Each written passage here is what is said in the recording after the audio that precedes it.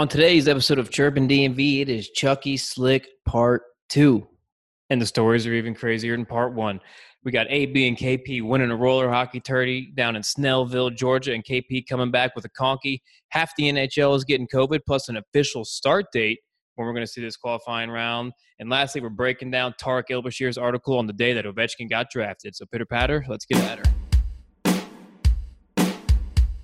In the middle of the night, Street Ducks. you know who it is. Street Ducks. Who else would it be? Street Ducks. Who else would it be? Street In Ducks. the middle of the night, Street Ducks. you know who it is. Street Ducks. Who else would it be? Street Ducks. Who else would it be? Street Ducks. Down a roller blade gang, cruising, sliding, dipping. Down a roller blade gang. Now there's a party uptown and I heard it's fat. People calling up my phone like, where you at? I got the invite, chose not to go because I'm on a microphone and I'ma rock the show. Now when I get right to go out at night, I like to wear rollerblades so I can take flight. I guess I got tired of the same old same. Fuck it, started up a rollerblade gang. Street Ducks, yeah we on patrol. If you ever in trouble, give us a call. When the sun goes down, the ducks come out, ripping up the streets all around the town. Now I know you wanna come join my gang, but the cool thing is you can do the same. Meet up with the boys at the liquor store, lace up the wheels, hit the... What it do, DMV, episode 63 of Chirpin DMV. We're a day or two late, but for good reason. Just AB with me today. KP, we'll get into it. Might have a bit of a concuss. He's had a long weekend. So we'll start with you, AB. What's up, man? What's going on? How's your start of your week going? It was pretty good. Today, went out on the boat. Today it was a pretty nice day out. It's a little windy, but we actually just got this this blow up stand up paddle. I saw that. That looked sweet. Yeah, it's like light as shit. So now we got 2 stand up paddles and a kayak at the Bay House. So could get a little bit weird on those. Well, we got 4th of July coming up in a weekend or two. So, Oh, how yeah. are you? Oh yeah, but yeah, and then this weekend we had the roller hockey tournament down in Georgia, Echo Hockey Tournament, which is East Coast Hockey League, pretty much, or East Coast Hockey Organization, I think is what it stands for. You're the roller guy. I don't know. Yeah, so I guess we'll just get into that a little bit. Me and Kyle coming home, gold champs, AA gold champions. Bingo. Snellville, Georgia. Suck on that. Hell yeah. So we had a pretty ragtag team. Like my buddy that I've been playing roller with for a while, pretty much since college, he texted me and Kyle if we wanted to play in this tournament down in Georgia, probably 3 weeks ago, maybe even less, maybe 2 weeks ago. I already explained that the kid Dan Ridings, I don't know if you've heard of his name. Shout him out. I think he follows Huge- us, likes our stuff. Huge guy. Yeah, he does follow us. Huge guy, just a complete mammoth of a human being. Awesome to have on your team. Has a sweet clapper too. He'll just rip from about half, the halfway point, pretty much the half line. Mm-hmm. Anyway, he texted me and Kyle. He's played with Kyle before in 1 or 2 tournaments. Was like, hey, if you guys want to come play, I'll drive all the way down to Georgia. We've got a team and we need some players. Me and Kyle were just like, yeah, fuck it, sure, why not? We haven't played hockey in forever. So we go down. He knew one other guy on the team that I guess plays up in Germantown, Maryland, or plays in their roller league or whatever. But he's Right. originally from Long Island, and he brought one of his buddies who's also from Long Island. So we got 2 guys from Long Island. We have me, Kyle, and Dan from kind of all over Maryland, and Dan's buddy Zach McElroy, who's actually our age. He's from around Dan's hometown too. So we got 4 from Maryland, and then we got 2 more guys from Miami. Okay, So- right. And you almost had a Georgia Bulldog on your team too, and Kyle. And almost a Georgia Bulldog on the team, but he couldn't make it out. He didn't fuck his leg up. Yep. So, yeah, we just kind of had guys all up and down the East Coast. And we go into the first game. We played – I don't even remember their team name, to be quite honest, but I kind of looked at them during warm-ups, and I said, yeah, we're going to shit on this team. If we don't crush this team, this is not going Wait, to you guys didn't lose a single game, did you? Didn't you we sweep? lost one. We We lost lost one one. game. First game we won 8-1. Myself, I didn't play great. It was probably my worst game of the tournament, thank God, because it was during an 8-1 win. Kind of just getting my feet under myself again. You know, we haven't played in forever. I actually had a wheel fucking break during the game, so Ooh. yeah, I had to go back to the locker room. I missed about 6 or 7 minutes, but obviously it didn't matter. Kyle was buzzing. He said that was probably his best game. I think he had 3 goals that game. Okay. So yeah, that was an 8-1 game. Second game, we played this team of. We just called them the team of children, basically. Oh, these all the 18-year-old high school kids that gave Kyle the concussion? Yes. These kids were like anywhere from 18 to 20 years old. Maybe one was 21. I don't think any of them were though. They're called the Music City Mayhem. They're from Tennessee, from Nashville, and they came with a full squad. I think they had like 12 guys on their team. For a roller, that's kind of a lot. Yeah, because you don't really need more than your 8 for your two lines. Pretty much, yeah. Some come with 10. So I think they had like 10 or 11 guys on their team, maybe I think 12, but I can't remember. It was a rough game.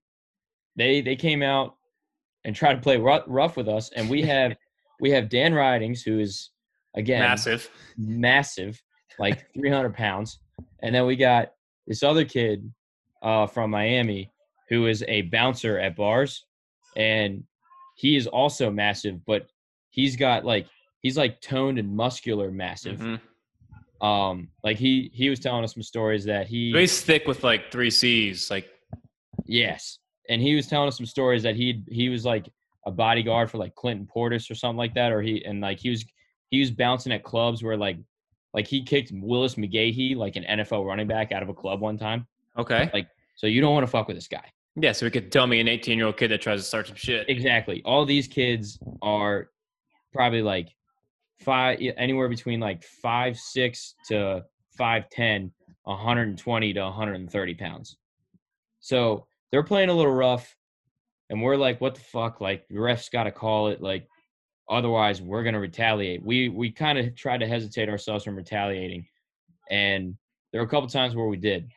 So Dan goes and talks to the ref, and he's like, hey, look, so these guys are playing a little rough with us, and you guys are kind of letting them loose. And the ref says, yeah, we kind of just want to let you guys play. Like, you know, like if it's a rough game, that's how it's going to be. And he's like, Dan says, all right, that's fine, as long as you are okay with murder being on your hands. Like, the ref was like, well, what do you mean? He was like, look, we are grown-ass men. These are children. I could actually kill one of these guys through the boards if you really want me to. And so can that kid. And he just points right at DJ, and DJ nods his head. and he's like, all right, we'll try to keep it. We'll try to keep it tight. And he's like, look, you call it however you want. I'm just saying one of these kids is going to have their neck snapped, and that's on you. It's not on me anymore. He's like, all right, I get what you're saying. I get what you're saying. So again, it's still kind of a rough game. At one point, I don't know how the scrum happened, but it was Kyle and another kid. The kid, like, props to Kyle, honestly, because, like, you know how Kyle has been, like, in high school, like, he would have just lost it. The kid, wires cross. Yes, exactly. That's how Kyle plays. Like, it's just he's just out there and he's playing. Sometimes he's like doesn't even know what happens. He just blacks out because he's just playing. The kid like hit him, and Kyle just like grabs him and like brings him down on top of himself, and they both just fall to the ground. And I don't know if he hit the back of his head or something, but like he felt a little woozy. He felt a little woozy the rest of the rest of the way. But kid continued to score goals. He scored we lost that game 5-1. Oh, you lost to the fucking kids? We lost to that. Damn. We lost to the kids that first game 5-1. It was a 1-1 game all the way up till like 6 minutes left, and we were gassed. We only had 7 guys. We were just tired as fuck, and they like, dude, when you get to that, like, we get to our age where we've been drinking for what 10 plus years. Yeah, catches up to you. Yeah, 4 to 5 days a week. Well, it used to be 4 to 5 days a week. Now like 2 days a week. Yeah, it catches up to you, and they're still in like prime like conditioning because they're still playing like hockey 5 times a week. Competitive, not men's league. Exactly. So they just had the legs. They beat us. I mean, again, I said it was a 1-1 game with 6 minutes left in the game, and our goalie he was pretty good. He stepped up when he needed to, but that game he let up some softies that I think he would admit to himself. Dude, our goalie, also a huge guy. His name was actually Tubby. Tubby? Tubby with a T. He said to call him Tubby. I was like, "Is Toby?" He said, "No, Tubby." Toby? I was like, "All right, cool." So that was Saturday. Sunday, we get into Sunday. We have an 8 a.m. game. We got wasted on Saturday. Oh yeah, totally skipped that part. So Saturday night, we get wasted. We go to Outback. That's right across from our hotel. We get pretty wasted. Me, Dan, and Zach and Kyle are all in the same room. Kyle, he decided to take it easy because he was feeling a little rough. Mm-hmm. But me, Dan, and Zach got after it. So we were drinking At the Outback? At the Outback. We Love it. Oh, yeah. Well, I don't see there being, like, cool bars in Snellville, Georgia. Yeah, exactly. We just picked the closest one of those. Either Outback or Applebee's. Exactly. There was a Chili's around, and apparently they were go-go, but we didn't get there. We just went to Outback. Me, Zach, and Dan were ripping a couple tequila shots. And then we just went back to the hotel, got another 24-pack, went back to the hotel. We're kind of just sitting there drinking in the room, and then someone knocks on the door, and we're like, what the fuck? Like, we thought it was like one of our teammates maybe. And we're like, oh, yeah, all right, cool. Zach goes and answers the door, and he's just like, I just hear him go, what the fuck? And I just like lean over, because you know how like hotels, there's that little hallway and you're on your bed. Yeah. So I just kind of lean over, and he just turns around and looks at me, and he's like, you will never fucking guess who's at our door right now. And I like look, and I see like two kids that look like they're like no more than 15 years old. And I was like, is that the children team? And he's like, dude, it's the Mayhem. And I was like, what the fuck? It's their entire fucking team that we just played, and they all just come into our hotel room and start drinking with us. What the fuck? It was so weird. And like Kyle's like sitting there, like he like leans over and whispers to me. He's like, dude, this is kind of weird, man. Like they're all like 18 years old. Dan's 33. Like, and they were trying to beat the fuck off, and they gave me a concussion. Yeah. Like it was weird. And then Dan was drunk as fuck, and he just started broing down with him, trying to like fucking give him lessons and shit. It was hilarious. And Zach was like, me and Zach were kind of just sitting there like chiming in, like talking to them for a little bit, and they ended up being like a bunch of cool kids. We were kind of broing down with them for a bit. Mm-hmm. Yeah, so it was kind of weird. Like they just showed up to our room. Yeah, kind of interesting. Yeah, I was like, I kind of paused at one point. I was like, wait, how the fuck did you guys know where we were? Like, it's kind of weird that you knew what room we were in. He was like, oh, well, we were like 2 doors down. We could kind of hear you guys and figured you guys were drinking. And we were like, well, all right, fair enough. Fair enough. We would have done the same thing. We did the same thing the other weekend at the Bay House when me, Johnny, and Brandon heard the neighbors party, and we went over there and just started hanging out with them. Very true. Very true. I kind of forgot we did that. So yeah, I mean, fuck it. Why not? Yeah. Broed down with them. They ended up being a bunch of like really nice kids. Like we kind of like shot the shit about the game, and then just, kind of clean slate. I mean, I feel like that's how the sport of hockey is. Yeah. I mean, think of us in men's league when we were the Cobras. Just we would talk shit to every single team up like 10-1, and we'd still be acting like assholes. Yep, exactly. So, shout out to all you assholes at the Gardens Ice House, the Blacking Skulls, the Bullets, who else? Express Breakfast. Fuck them all. Yeah, Cliff Puxtable. There you go. Cliff Puxtable, the main rival. Yeah, goddamn. So, all right. Sorry, this is taking forever, but fuck it. Third game, we're playing this team called the Danville Patriots. There's a bunch of like 35, 40-year-olds, I think. Hungover as shit. I drank 2 beers before the game. I was like, I got to get over the hangover. So just drank 2 beers to get through it. And I was kind of buzzing. Yeah. I was playing defense for the first 3 games, and then first 2 games, that game I switched to forward, and me and Kyle were kind of buzzing on it. And then we beat them, I think, like 5-1. It was a pretty easy game. Everyone was kind of like still hungover, so we didn't like smack them, but 5-1 is an easy win. Yeah. Semifinals. Guess who we're playing? Music City Mayhem. No, nah. Yep, we're playing the kids again. So I was like, this is gonna be kind of interesting. Like, I don't know if it gets aggressive again, or yeah. So we're playing. It's a tight game. Our goalie's he's not playing the best game. I think he would admit it too. He actually even said it after in the locker room afterwards. They score, they go up 1-0. We tie it up, make it 1-1. Basically, we exchange goals and we're chasing them the entire time, up to 3-3. We take the lead at 4-3, and we're like, that's when we like start like clicking, and we're just like, oh shit, like we're definitely gonna like be able to beat these guys. It was not as rough of a game because I think because of the night before, because of blowing out. Like we were all just like pretty much after every whistle, like we were kind of just like blowing out might have won you that game. Exactly. Yeah, that's kind of what I think, because they didn't play as rough and they weren't like as heated and shit. Like, but we were still playing like the same style. We still played a little rough with them, but they weren't. It was kind of funny. And so we take the lead. They tie it up again. Again, another kind of weak goal. 4-4. And honestly, the score probably should have been 4-0. And then we scored 2 pretty late goals. We score a goal, make it 5-4. I think Kyle had 3 in this game. And DJ had the other 3. So it was we ended up winning 6-4. And our goalie, like I said, he let up 4 very weak goals, but those last like 5 minutes, he stopped everything. It was unbelievable. We were like, oh shit, he just like turned it on out of nowhere. Because I said that on the bench at one point. I was like, if we could just get a save, we win this game.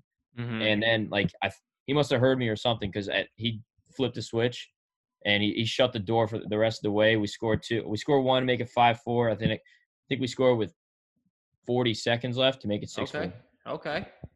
But the worst part about that game for myself was I was buzzing the entire game. I was playing pretty well. I was playing forward, but I was playing like as a third defenseman almost. I was playing real deep, and we played like a collapsed defense in front of them.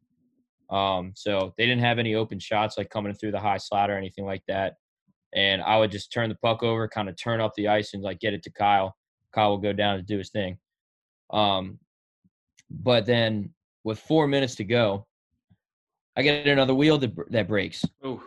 In the semifinals. So I start freaking the fuck. I'm like, God damn it. I have to go in the locker room. I gotta switch my wheels out again. By the time I get back on the floor, it's like 30 seconds left. Right. But then I played the rest of the 30 seconds, and I just sat in front of the goal and I blocked like 4 or 5 shots. I felt like a fucking hero, because I never do that shit. You know me. You've seen me play ice hockey before. I'm not blocking shots. Well, yeah, it's men's league too. You don't block shots. Yeah, exactly. For some reason, I don't know. I think I was still drunk from the night before. Maybe I was just blocking shots left and right. So we ended up winning 6-4. Move on to the championship game, and we kind of smoked them right out of the gate. We went up 4-0, and at that point, it's kind of in the bag. Yeah, we felt pretty confident. We were playing well. I like applied this system to our game. I said, if we just do this, we're going to end up winning. Like basically how I played that third defenseman role as a forward. We're going to win this game, turn up ice or up floor. And with roller, you don't really have to worry about icing and shit like that. You can just send that fucker down. No offside, anything like that. So, yeah, we went up 4-0. They scored 2 quick ones. They scored 2 quick ones to make it 4-2, and we were like, oh, shit. They might sneak their way back in this game, because they had 3 guys that were they looked pretty good, and we were like, oh fuck. And in roller, when you have 2 or 3 guys you can win a game over a game, that can change the entire momentum. But your boy was fucking buzzing that game. Oh, okay. 4-2. They scored about 30 seconds later. I got the puck behind our own net. I'm wheeling up the right side of the boards. I just blow by this one guy. Then I got the 2, like, I guess they were playing like almost midfielders. If they were playing a 1-2-1, like diamond. I'm on the right side, playing the right defender, going up, fake towards the middle. The left guy steps on me, toe drag around his ass to split the 2 defensemen. Then the right guy steps on me, and I do it's not even a toe drag, just like tipped the puck past him a little bit and jumped around him on the right side. No shit. Gone. And then how are you? One stick handle, snipe, top left corner, posting in. I was like, oh my God, that might have been the best goal I've ever scored in my life. It was buzzing, dude. And then that made it 5-2. Kyle scores another, make it 6-2. I made it 7-2. It was basically a 2-on-1. I had Kyle on my right side, and just fucking ripped her top right. And then we ended up making it. I think the final score was 8-4, but it was 8-2 at one point with like 2 minutes left. So no one was really trying hard on our team. So they scored like 2 late goals. But yeah, Kyle scored another hat trick that game. I had 2. Me and Kyle were buzzing. I think Kyle had 9 goals on the tournament in 5 games. Not bad. Yeah, and that's the championship right there. And there it is, the championship. Yeah, you guys, it looked like you were buzzing a bit all weekend. I like the blacking out. Like I said, I think that broing out with those dudes might have won you the semifinal. Yeah, honestly. That's the main thing I take from that story. Yeah, like just getting drunk with them. And that's like the only tournament. You guys playing so many tournaments for money, and the one you don't play in for money, you win. I know, it's fucking bullshit. I was like, what the fuck? I was like, let's just get our money back here at least. Come on. Right. Give us something. Yeah, that's a heck of a weekend. Yeah, you started it Friday night here in Arlington. Had some whiskey drinks. Once you left and drove to Georgia until 5 a.m., we ended up going to Whitlow's rooftop. Shout out Whitlow's. Met up with Marquise, slugging down orange crushes, double vodka. So it was me, Marquise, Travis Ward, the University of Alaska equipment manager we've had on the show before. One of their buddies that plays for Beckner College, and then a couple other guys, and one of the guys was one of the assistant trainers for the Caps. So I got to talking to him a bit. He's going to come on. He can't tell too many stories about the Caps because obviously he's part of the team now, but he was a part of the Lightning staff when they had like Bugsy and Teddy Purcell, and he said he's got some fucking stories about those guys. So we were getting some stuff out of him Friday night, and then the rest of the weekend was just a weekend really. But speaking of Arlington, speaking of the Caps, I told you this Friday night too, and I said this the other week on the episode. I was like, all right. Oh, actually on the Tark episode, I was like, all right, as bad as the Caps were, as soon as I see a video of them on the ice, I'm going to be like, Stanley Cup champs, we're good. We're going to be buzzing. And we've been seeing the videos because you can have 6 people on the ice. It's been Kuzi, Carlson, Eller, Holtby, and Hathaway. Garney's been on the ice. And every single video I've seen, Kuznetsov looks like he's going to win Conn Smythe. Yeah, has Kuzi just been on the ice every single time with every single group? I think so. I think that's the only group for the most part because the most are still coming back, but Kuznetsov looks like he is on fucking fire. Yeah, I remember you saying that, and I was like, that's pretty hype because I'm not going to say that's the only way we win, but we need him to be. But he's the big reason we won the Stanley Cup. Yeah, we need him to be at his top performance if we want to win. Should he have won the Conn Smythe when we did win the Cup? Probably. Maybe, yeah.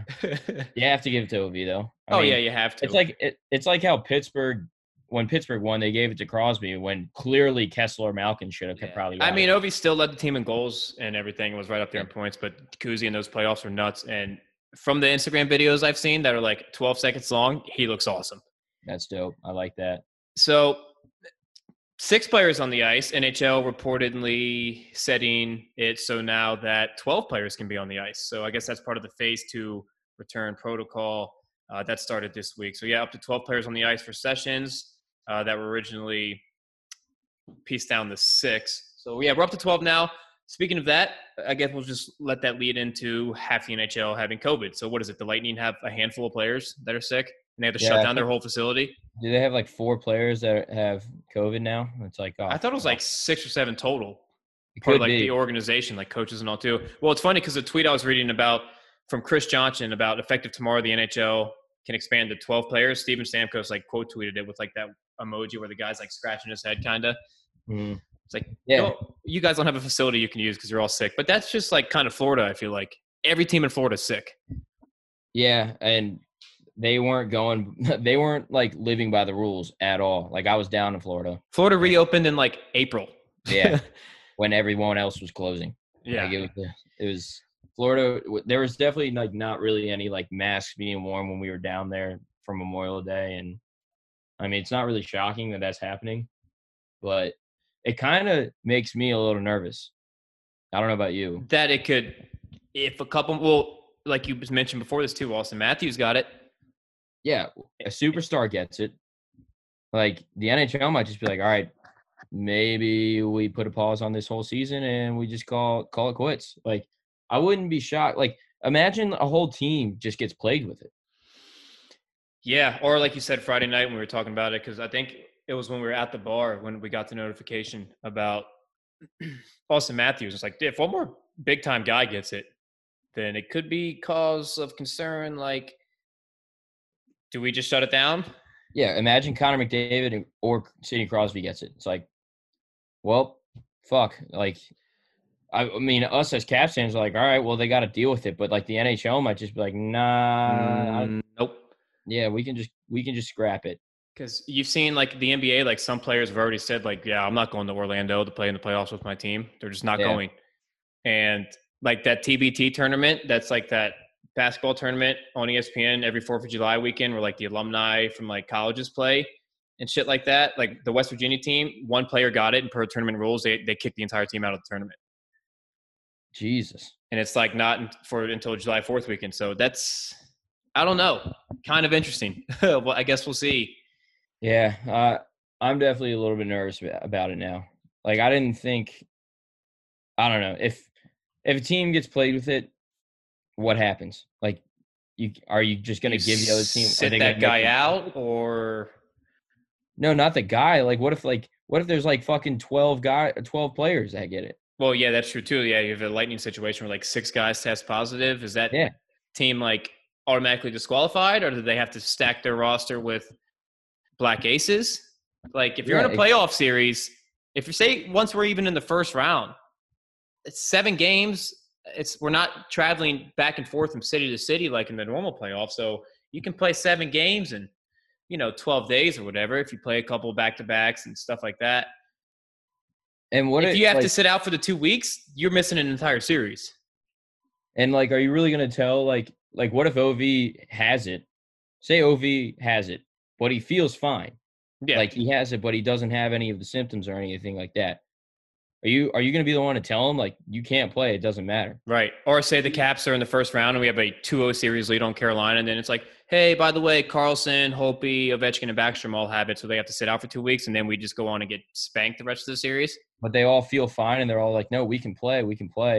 But like they have it. And on the flip side, Carolina can be like, well, if half the team that we're playing against has it, we don't want to play against them. Get it? Yeah, exactly. So it's interesting to see. I mean, I'm sure they're working on that behind the scenes, but it's interesting to see what's going to happen if, like, I mean, the Tampa Bay's together and they're getting it. So you don't know. Here's something interesting. Per Larry Brooks of the New York Post, the qualifying round for the Stanley Cup tournament will begin on July 30th. So we've discussed this a couple times because we were thinking 3-week training camp starting July 10th. But no, it's said that training camps will last 2 weeks, followed by teams playing 1 exhibition game after traveling to their hub city on either July 23rd or 24th. So we're guaranteed to start July 30th, it looks like, if, the whole entire season doesn't get canceled still. July 30th, that's pretty much right around where we thought it was going to start, right? We either said – yeah, I think we said like first weekend of August, thinking that it was going to be a 3-week training camp. Yeah, first weekend of August or maybe even second. But, yeah, July 30th, let's get her going. Let's get her going. So, yeah, they're going to travel to the hub cities on the 23rd or 24th. There was that report that Vegas is definitely going to be a hub city. Over the past 2 days, it looks like the NHL or a lot of the teams are announcing that they're out of the running. So there was 15 to start with. So I think the Pens and Dallas confirmed today that they're out of the potential hub city race. So that leaves Edmonton, Vancouver, Toronto, Chicago, LA, and Vegas. Chicago's out now? Yeah. Oh, wow. So Vegas, I think, is a definite. From what we've heard, is a definite. And I think the NHL is really pushing to get something in Canada. One of them in Canada. Yeah. So that's either Vancouver, Edmonton, or Toronto. I'd like to see Toronto just to keep us on the East Coast because, I thought I saw Columbus was out too. I don't know if Columbus is out. Yeah. The last one I saw was June 23rd, 12:53 p.m. from John Shannon, NHL. He said Penguins and Dallas confirmed that they are out. Only hub cities left are Edmonton, Vancouver, Toronto, Chicago, LA, and Vegas. But you just said Chicago's out, so I guess that leaves 5. And 4 if you count Vegas as already being one. Yeah. So it is what it is, I guess. Last thing here before we get to our interview, guys, it's Chucky Slick Part 2. Part 1, within 2 days, became our most downloaded and listened to episode. Yep, and part 2 is probably even better. Even more savage, I think. Even Yeah, more like savage. the stories aren't like, well, I think how we ended it was We ended it right when he met Gordy. Or met up with Gordy in Czech Republic. Yeah, and the stories literally only get crazier from here. And they're not even hockey stories; they're just his life. Yeah, like the monkey biting his brother and almost killing his brother. Him drunk in the jungle off mushroom margaritas, I think it was, and then like having some type of allergic reaction to shrimp Alfredo or something. Something like that. Don't want to give too much of it away, but it's literally like these stories are just so insane and so like hilarious, even though they're like almost like some of them pretty are sketchy, like life or death. Yeah. But I mean, when you travel the world, that's what fucking happens. And when you have a personality like Chucky Slick, I mean, the guy is awesome. He is the man. That's after that interview. That's one thing I added to my bucket list was mushroom margaritas in Thailand and kickboxing. Because the place where you can kickbox anybody you want, you just got to sign up on the list. Yeah, right. You can drink mushroom margaritas and just get all trippy sticks and fucking let it fly. See what fucking happens. See what happens. So yeah, that's obviously coming up soon. We dropped the full video YouTube on Friday night since it's a 2-part interview. We dropped it last Friday. Go give that a watch if you want to watch. The video interviews I like. They're fun because he acts out some of the shit that happens, like the monkey biting his brother. He acts it out, and the monkey chugging the beer and shit like that. But yeah, go check that out. Last thing here, Monday last week, the Capitals did on this day in Caps history. It was Alex Ovechkin. He was awarded the 2006 Calder Trophy. Braden Holtby was named a 2016 Vezina Trophy, and Tom Wilson was taken with the 16th overall pick in the 2012 NHL Draft. So that was technically the 22nd of June. So all that shit happened on that day in Caps history. Wow. Is it Caps Day? Caps Day? I mean, June 22nd seems to be the day. You got a Holtby 2016 Vezina, OV 06 Calder, and then the greatest grinder in NHL history, Tom Wilson, with the 16th overall pick. Yeah, I mean, I've been seeing a lot of those. I forget which day it was, but the other day it was like the Caps today traded Steve Eminger for a draft pick from the Philadelphia Flyers, and that draft pick turned into John Carlson. Yeah, yep, I saw that. That too was just kind of like, all right, this is awesome. That could low key like be the most underrated trade of all time. Yeah, because we got Carlson, was it late first round, like 20-something? 27th, yeah. That's Steve Eminger for John Carlson straight up, pretty much. Yeah, if you think of it that way, yeah, hell yeah. I mean, that's might be the most underrated trade of all time, and maybe one of the most like clutch trades by the Caps. Yeah, and obviously because he's about to win the Norris, and he's been great his whole career here, so we'll take it. All right, with that being said, let's kick it over to Chucky Slick, part 2. So let's kind of get into that first before the Africa one. Let's hear that story. I kind of want to get you to tell a little bit of a story before that story. So I believe that story starts with you leaving a show you did in New York, right?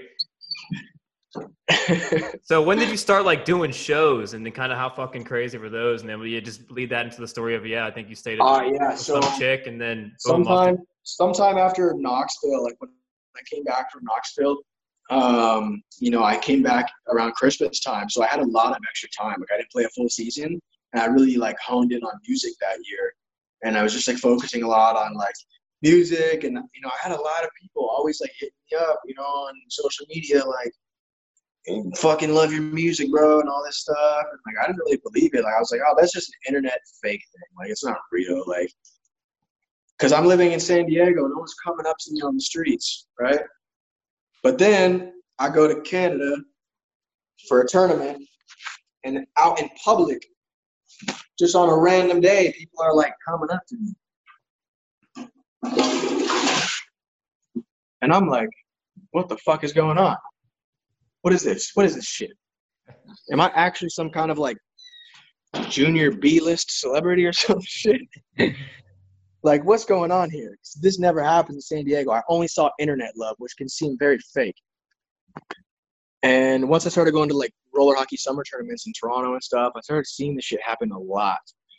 And then one time I took a fucking plane to Seattle. I don't know why. I think I was drunk and I always wanted to go to Seattle. And I booked a plane ticket there by myself. It was like a weird hobby I had for like 2 years where I would just fly to a city I'd never been to by myself and just try to see how long I can make it there. Crazy hobby. Yeah, just try to meet people and like crash on their couches and shit. I'm really passionate about just like drifting around and stuff like that. Like I said, I get it from my mama. But yeah, I went to Seattle, ended up being like homeless, chilling on a bench after like the third night. But the fucking first day in Seattle, I was on Twitter and I was like, I'm in Seattle, and some fool was like, oh shit. And that was the first time in real life where like I really like hung out with someone who's like only knows me because of my music or whatever. I never felt like any sort of special person. I just felt like a hockey guy that had some song. And so I had that night with him, and then I cruised over to fucking Canada. Took a bus from Seattle to Vancouver, and this is where shit gets really crazy. This moment is where everything changed. This is 2014, I think right after my rip in Knoxville. And I go up to Vancouver, and, you know, I'm on Twitter like, yo, Vancouver, what's up? Like, are you internet people even real? So, like, and some kids like, where are you? Like immediately my DMs start blowing up because I'm in Canada now. This is hockey country. And I don't know what to choose, who to chill with. But everyone's throwing crazy ideas at me, like, come do this, come do that, come do this. And some kid's like, yo, I'm throwing a fat fucking banger in Maple Ridge. Shout out Chris Draper is his name. I still remember that. Shout out to me. All my hockey injuries in my head, I still remember his name. But yeah, this kid's like, I'm throwing a fucking banger at my house tonight. You should come through. Like, it's a house party. I love house parties. And I was like, oh, good old Canadian house party. Let's go. Man, I pull up to this fucking house party. The whole party, like, was out in the front yard, like, waiting for me. What the fuck? Yeah. I get out of the car, and I felt like fucking Jay Beebs stepping on the red carpet or some shit. Are you rolling up alone, like in a cab? I was rolling up. These guys picked me up in the car, the guys from Twitter.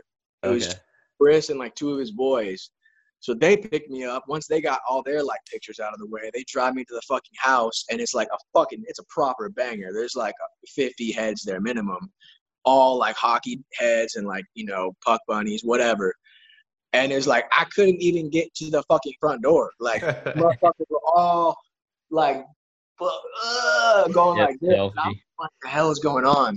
And the whole fucking night, I never felt so much real life love, not Twitter love. And I was like, holy shit, motherfuckers really do.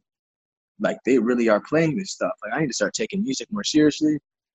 I kind of just went home and really started like, man, maybe I should do a little tour. And I started doing shows. And yeah, that's kind of how that happened. Like, I was inspired by seeing it in real life for the first time because I never really pursued that career. I was like, I'm still a hockey player at the end of the day, man. That's like music is like, that's some fucking hobby I put on the internet, whatever. But after seeing that, I was like, man, like maybe I should do some shows, not for money, just to like show people, like just to see that love again, recreate what I felt there. And yeah, I started like hitting shows and even set up like a little fucking East Coast Canada tour in like 2016. And yeah, it was really cool. Really, what's really the craziest shit that's gone down at one of your shows? Well, yeah. I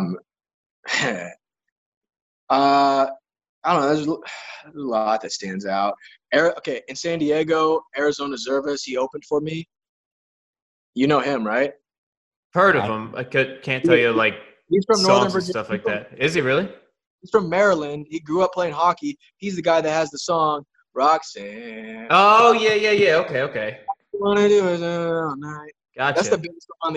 Like, dude, Sway Lee from Ray Strimmer brought him out on the arena. That song's got 500 million plays right now on Spotify. He completely blew up. Arizona Zervas, shout out the homie. He opened for me in San Diego. He used to hit me up and be like, yo, living the dream is sick, man. I want to make music. I'm a hockey player, blah, blah, blah. And then one day he's like, I want to open for you. And he came down to San Diego, and it was pretty awesome. Like, I guess in that moment it wasn't crazy, but looking back at how well he's done, I'm like, you know, it's pretty stoked, pretty sweet to like see what he's done. So having him there was crazy. I don't know. In Toronto, we had like Zach Bell, the Always Hockey, the Hockey Jedi. Mm-hmm. He was my doorman collecting the money because they wouldn't let him in the show. He wasn't old enough. So I lied to the venue and said he's with us on tour. He's our manager. So I made him collect all the money, and he got just blacked out hammered with us. It was great. It was fun. But, okay, I think probably the best story is, in Manhattan. New York City. I'm up on the mic. There's this beautiful girl, front row, skinny dress, like just eyeballing me the whole time. I'm trying to focus, not forget lyrics. I'm hammered, Got blood flow going. Yeah, I'm just – the way she's looking at me, I'm just like, yeah, I'm going home with this girl for sure. Like, it's no doubt in my mind. And then after the show is over, it's always like a pretty nice party with everyone because, like, I'm not someone to be like, oh, I'm going backstage and not hanging out with you guys, Right. Like, I'm not putting on shows like that, It's like fucking – I'm playing at bars. It's like 50 to 100 people.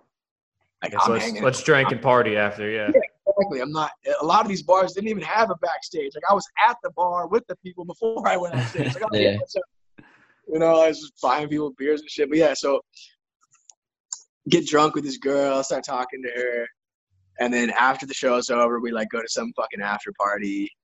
And we're at some, like, house, some really sick, like, condo plex thing in Manhattan. And the first floor, I had like the receptionist with security and all that. They had like a movie theater there, like a home movie theater, like a pretty big one. And there's like always movies playing in there. And there was no one in there. So I go in there with her because we were at a party in the apartment. I couldn't be in there with her. I'm trying to be alone with this chick, Mm-hmm. And we go to the movie theater. We start banging. There's cameras in this fucking room, like lots of them. So I'm like on all fours,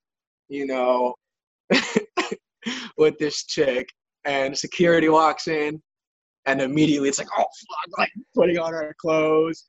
And he's like, I'm calling the police. Don't go anywhere. I didn't know what to do, and I was drunk, so I panicked, and I just started speaking Swedish.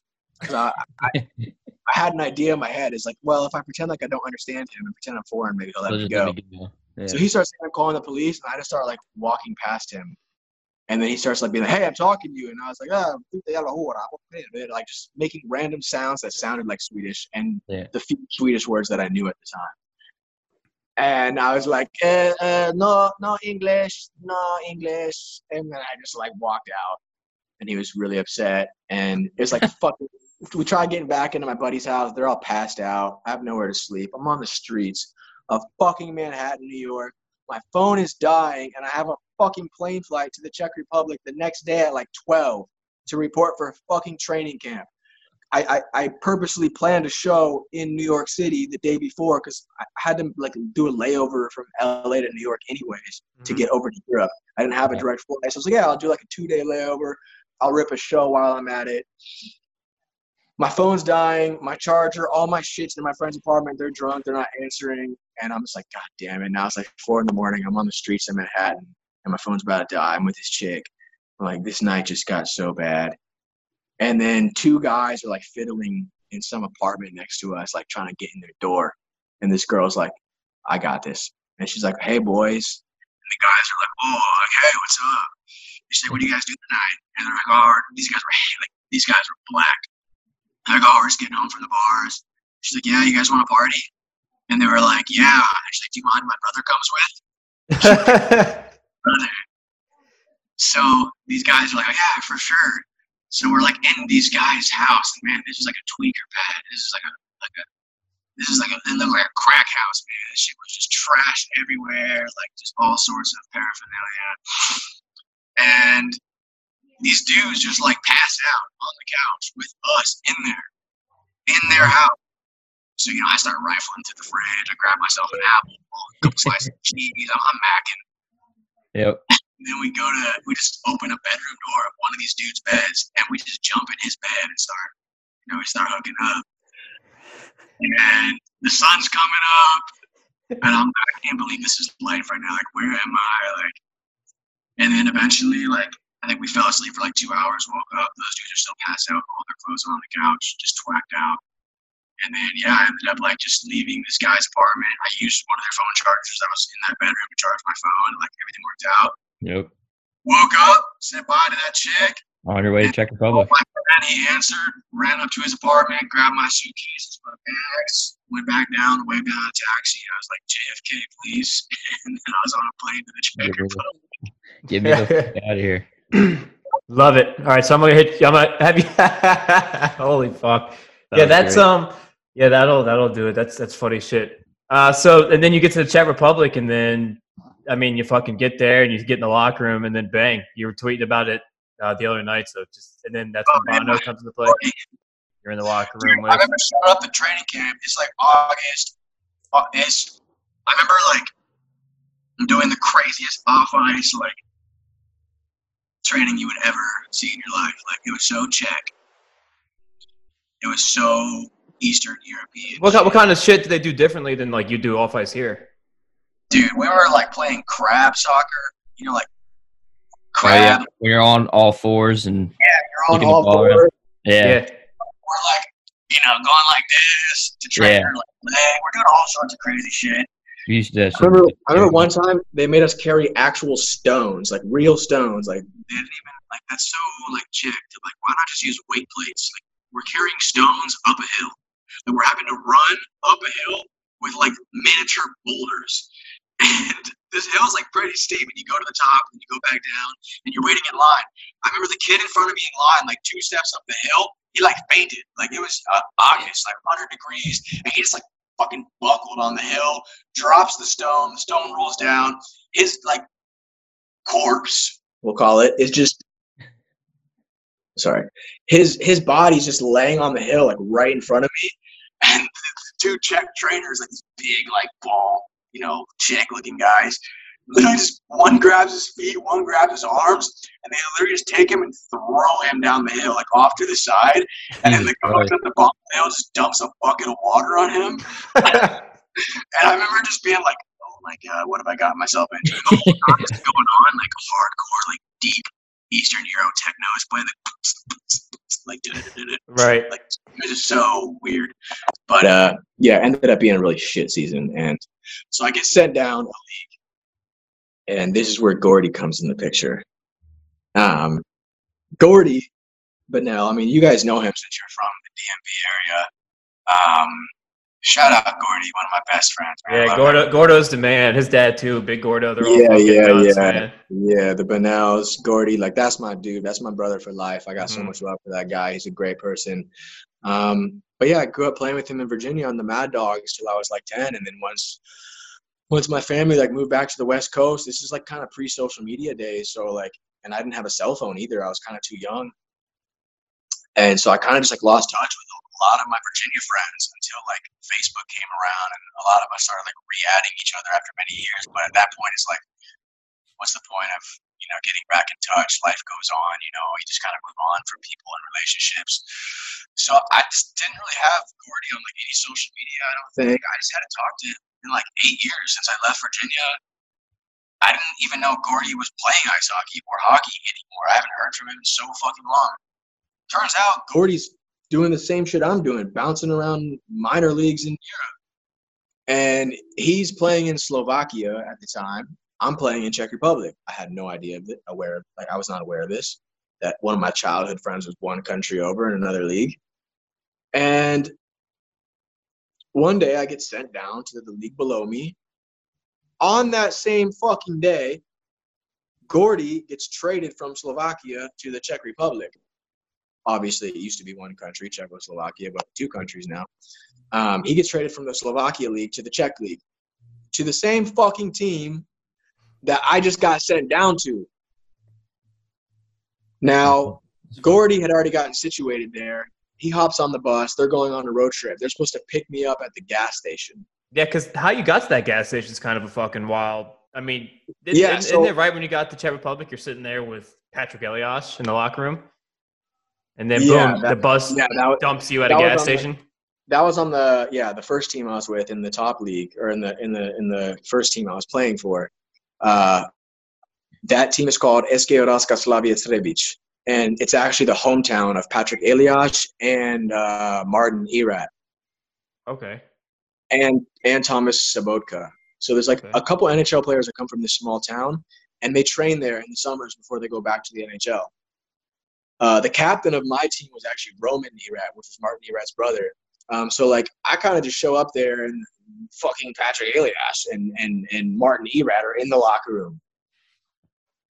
And I'm just like, what the fuck, man? Like I was just getting kicked out of a movie theater like last night with some shit from a rap show. And now I'm like tying my skates locker room talk with Martin Elias or Patrick Elias and Martin Nerat. I'm just like, no. And they were the only ones I was talking to because none of the other guys spoke English. And they played in the NHL their whole career, so obviously they spoke English. So I'm at, like, we're doing drills. I'm like, hey, what's up, Patrick? Like, what are we doing here? Like a 2-on-1 or something? I was doing 2-on-1s with Patrick Elias. I remember one time he opened up for a 1T, and I put the puck like 3 feet in front of him, and I was like, like it's stressful doing drills with NHLers. Like, dude, and you totally see why, like, they play in the show and had long careers. Like, even at his age at the time, like, man, he was really good, like just technical and did everything right. He ended up giving me a ride home from practice. I was like, hey, Patrick, I live kind of far, and I need a ride home. I grew up watching this guy, like, win cups, and I'm like, can I have a ride home, please? And he gives me a ride home. He had, like, a Sig Beamer or something. Yeah, that was cool. That whole, like, for that league I was playing in, the Czech second league, it was pretty short-lived. Like, I was there for like 4 months, and then, yeah, I get sent down. The day I get sent down, both my team, my current team, and my new team were on road trips. They had away games, so they coordinated with the other team, like, hey, we're sending him down. This was the farm team for the team I was on. We're sending him down to you guys to see how he does, and we'll call him back up when he's ready, if he's ready. We'll meet you guys. We'll drop him off at this gas station on the side of the highway, which was like somewhere where both teams were crossing the road at some point. There's only like 2 main highways in the Czech Republic. So they just drop me off at a fucking gas station, and they're just like, new team, bus, come. And then You're like, fuck. They just like left, and I'm just like sitting on my bag at a gas station like, what the fuck is going on? I have no cell phone service, no Wi-Fi. Like, this other team's not even coming at this point. Yeah, like, exactly. Yeah, like, fuck this. And then all of a sudden, like, a bus pulls up. It's obviously a hockey bus. And I'm just like, all right, it's got to be them. And, you know, they kind of, like, wave me over. I'm like, all right, for sure. Put the bag on the bus. Get on the fucking bus. Do, like, a quick scan. Like, oh, this is going to suck. Like, a bunch of Czech dudes. They're just going to be like, who's this fucking American kid? And all of a sudden, I just, like, I'm like, am I dreaming right now? Like, is this real? I'm like, I haven't seen his face in 8 years, but I know who it is. But I didn't believe it for like, I was stunned for a couple seconds. I'm like, Gordy? He was like, Charles? And we were both like, kind of like, what the fuck is going on right now? Like, I played roller hockey with you when I was like 12. Why are you on a bus in the middle of a farmland in the Czech Republic, 3rd league for ice hockey? Like a fucking Twilight Zone. Yeah, man. It was really weird. And all the other guys on the bus were like, what's going on with these guys? It's fucking weird. They thought we were just, like, connecting because we were American. But, like, it was, yeah. So I shake all the boys' hands, and then I sit next to Gordy, and I'm like, yo, what the fuck? Like, you got to explain yourself. Like, what is happening? And we just caught up over, like, 3 hours on the road and talked about life and how we both ended up over there. And his past situation was really shit. Mine was shit. And there we were in the locker room getting ready to go play a game in the Czech Republic together. And then after that, we went back to the hometown. They put us in a little sport hotel, which is pretty much an old school, like USSR, like just the shittiest bunker looking room you could imagine. No heat, nothing, just super. It's literally like a room attached to the rink. And we were living in it. And it was like so dust. You couldn't even imagine. So after like 2 weeks of that, we were like, yeah, fuck this. Gordy's like, I'm fucking bouncing. I'm going to Sweden or I'm going home. I can't do this anymore. Like, even with me, it was still like a bad situation. Like, and then we talked to the owner. We were like, we need a fucking apartment or we're out. Right. And the owner is just like, oh, I got a house that you guys can live at. I'm never there. So yeah, just have our whole house. We're never there. There you go. So he's like, yeah, you guys should have asked me earlier. Like, oh, fuck. So he lived in a house like 15 minutes outside of the small town that we were playing out of. It was in a little village, which was like 8 houses around a pond called Lipkova Voda. There was no markets, no stores, nothing. Just literally houses around a pond, and then surrounding the pond was a never-ending forest. And basically, me and Gordy were just living out here in this house. He was working all day at the rink because he was the president of the club. And What the fuck? Yeah, Gordy so- was? No, not Oh, Gordy. the guy. Oh, the The guy guy. was. Gotcha, Yeah. gotcha. yeah, no, Gordy was not. I was gonna say that'd be some. Yeah, so this dude's like, he's a hard worker, trying to make the club stay afloat and all that. So he's like at the office of the rink a lot. And we're just like living in this like really nice house in this village by a pond, and they have like chickens and all this shit. So we would go out to the coop every morning, grab a couple of eggs. Me and Gordy, like two childhood Virginia friends, just in this village in the middle of the forest in Czech Republic, like cooking up eggs from the coop. Like we were laughing. Literally every morning, me and Gordy woke up, we just laughed. The first thing we did was laugh. First thing, we were sharing a bedroom too upstairs, and we would just like wake up and we just both kind of like look at each other like, this is real life. Like we What couldn't. the fuck day. is happening right now? It's just another day. Every day was like just another day of twilight. Like we couldn't believe it. But the team itself was like, they weren't playing us. They weren't like giving us power play time. They were kind of like a bunch of local guys that just weren't giving us any love. And it quickly became a situation like from our past teams. The only difference was we had each other now. Mhm. So, and we were living in a house, and it was good to see him. So we both kind of stuck around for each other to not make each other miserable if one of us left. Yeah. And we started like smoking a bunch of bud because I don't know, like, There's nothing to do. What the fuck else is there to do? yeah, there was nothing else to do. Like we were just kind of drinking wine, and every once in a while we'd just like go out in the forest. Well, every day we'd go out in the forest, and we would just like spark up a J and like just chill and just get our minds off hockey and whatnot. Ended up Kind of like staying, your escape. yeah, stayed there for a couple months, and then I got called back up to the other league, and I said bye to Gordy, and he lasted like 5 days, and then he left to Sweden. Yeah. So Yeah, definitely, like, well, I can't do this without anyone else to like talk to or anyone else to hang out with. I'm fucking out of here. I would have done the same fucking thing if I were Gordy. Yeah, I remember one day we rolled up to Pracky. Like we never did this. Like this is only like strictly like a forest thing where we would like spend our whole day in the forest. We'd bring food in backpacks and like maybe a couple cold beers and like a pre-rolled joint. One day we decided like we were so upset with hockey. We were just like, fuck this. Like it's not even fun anymore. So we decided to sneak out of the locker room and rip a J.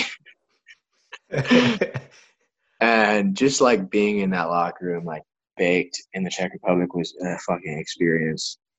yeah, so I was like, where the with all these motherfuckers that don't like me or really know me, and we're Yeah, just it was sitting here like- just high as hell together. Yeah, it was like, man, I gotta get out of here. Like I can't wait to like. And the Czech Republic is such a great country with such rich culture, amazing food, amazing beer, amazing hockey.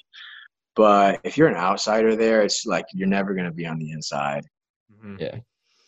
So Kyle brought it up earlier, and you kind of mentioned staying at the rink in Czech Republic before you got the house, but the roller league, I think, over off the coast of Africa, where you're sleeping on the bench. Yeah. So yeah, after that year in the Czech Republic, I was just like, I'm fucking done.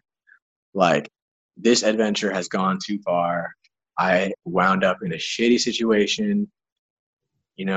Things didn't work out in Knoxville, and now it happened a second time where things didn't work out in Czech, and then I went down to the third league, and it was just like rough bounce one after another, and I was like, okay, I'm not just gonna keep doing this. Like, this isn't fun anymore. Fuck hockey. So I went back to San Diego after that season, and I just had a whole summer to think about things, reevaluate things. And basically, I came to the conclusion, like, I didn't like hockey anymore. I didn't even watch NHL for like 2 years. I didn't watch one game, maybe like the Stanley Cup final or whatever. I didn't care about hockey. I lost my love for it. And I was still always playing roller hockey in the summers in San Diego with my friends because that's what I grew up playing roller. Like roller was always fun to me.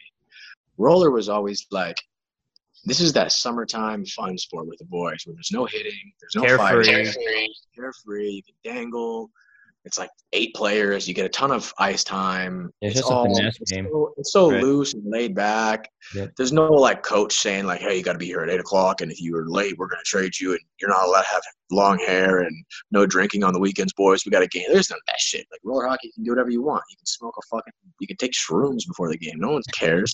There's no, Yep. there's no coaches. It's just it's like a very free spirited version of ice hockey, I guess. And I always look forward to like after long, brutal ice hockey seasons of injuries and just the grind and always having to be places on time and watching film. I always looked forward to summertime roller with the boys. It was like it's like a happy place. It was like that feeling of why we all love hockey. It's like you're just out there playing for the love of the game. There's no one's trying to get scouted. It's just roller hockey. Now, were you doing just in San Diego, or were you like traveling to summer tournaments like Narch tours, all that? I was, playing locally in San Diego, playing in the streets with my boys, and then I would do a couple summer tourneys here and there, but nothing, usually just the ones in California. I went to a few outside California, but usually after a hockey season, I just want to stay home. I don't feel like traveling too much for hockey. Like I usually just do 1 or 2 tourneys and then just like the Wednesday pickups with the boys at Skate San Diego, our local rink. So I always related like roller hockey to like freedom and happiness, and roller hockey's a fucking beautiful sport, and I do relate it to freedom and happiness. It is the free-spirited version of ice hockey. So once I was done with ice hockey, once I made that decision, or at least I was over it for the moment, I kind of just stayed home and was like, I'm done. I'm just going to chill here and play roller hockey and live in San Diego. I mean, that's where my family's from. That's where I'm born and raised. It's not a bad place to be. San Diego. Honestly, it sounds like a life. Yeah, San Diego's a very gorgeous place, and I have a good support system there. I have good friends there. For me, like all my music friends are there, so I was just like, you know what? I did the whole took a run at it in ice hockey. I've been moving around a lot. Maybe I should settle down. Sure, I was fucking wrong. September, October, November rolls around. I'm like, I fucking miss hockey, dude. I need to get out of San Diego. I need to like just shake my life up again. And yeah, around Christmas time, I was like starting to think like, don't they play roller hockey like professionally in Europe? Because I knew some California kids that did that. Right. So I messaged one of my boys. I'm like, yo, what's up with Spain? You've been out there for like 6 years or some shit, right? Like they're paying you money? He's like, yeah. He tells me the amount. I'm like, dude, that's more than I was making in minor league and ice hockey. What the fuck? What's Spain like? He's like, oh, it's insane. Like, it's insane. You would fucking love it. And I was like, can you get me out there? And here in Spain, there's like 8 teams in the league. Only 4 teams even have import players because only 4 teams can even afford to have foreign players. And each team has like 2 imports. So that makes like 8 spots for foreign players. There's just not a lot of room here. So he tells me like, yeah, man, I can't get you out here. It's pretty tough. And it's the middle of the season right now. So I'll let you know if I hear anything, but whatever. So all right, for sure. Like on January 3rd, I get a phone call from this dude. And he's like, yo, the team in the Canary Islands have 2 guys from Finland that just got fired. The coach fired them. They're looking for 2 players. They hit me up, asked if I know anyone. Do you want to go play in the Canary Islands? I was like, where? Google Maps, hold on, what the fuck? Yo, I Google Maps that shit so quick. I was like, Canary Islands. I'm looking, like, where the fuck is this? And there's these couple dots off the coast of Morocco, Africa, off the coast of Western Sahara, like the Sahara Desert, a couple dots, like just off the coast. I was like, what? And I was like, what league is that, dude? Like the African Hockey League? What the fuck are you getting me into? Like, nah. He's like, nah, it's Spain. And I was like, what do you mean? I didn't understand it. But essentially, it's like what Hawaii is to the States. It's part of USA, but it's a territory that's far away. So it's about like a 3-hour plane flight from the mainland of Spain. But it's more or less Africa, like terrain-wise, nature-wise. Like half the island is just straight dunes, like straight Egyptian-looking desert. And I was just like, what the fuck? And he was like, I need to know, like, by today if you're in or out. So it's like, all right. He's like, why not? I'm like, fuck it. Back to the fuck it mentality. Yeah, just back to that. Like, you never know where an experience is going to lead you. So I just kind of fucking jumped on it. And yeah, like a week later, I was just in the Canary Islands, like playing fucking roller hockey. And I was just like, what the fuck? That's nuts. I mean, what would you say probably the most fun season you've had, whether it's like location or team wise, roller or ice? I mean, you've been plenty of places, leagues, you name it. Um, man, they're all different, you know. Right. It's all hockey with the boys, so like every season is fucking usually a blast. I mean, minus a few like the Czech Republic wasn't that sick, but Gordy was there, so that was sick. But I don't know, like I had some really fun seasons with the Extreme. I mean, in New Mexico was insane. Like I'd never been on a team with all beauties. Like everyone was insane, like so cool.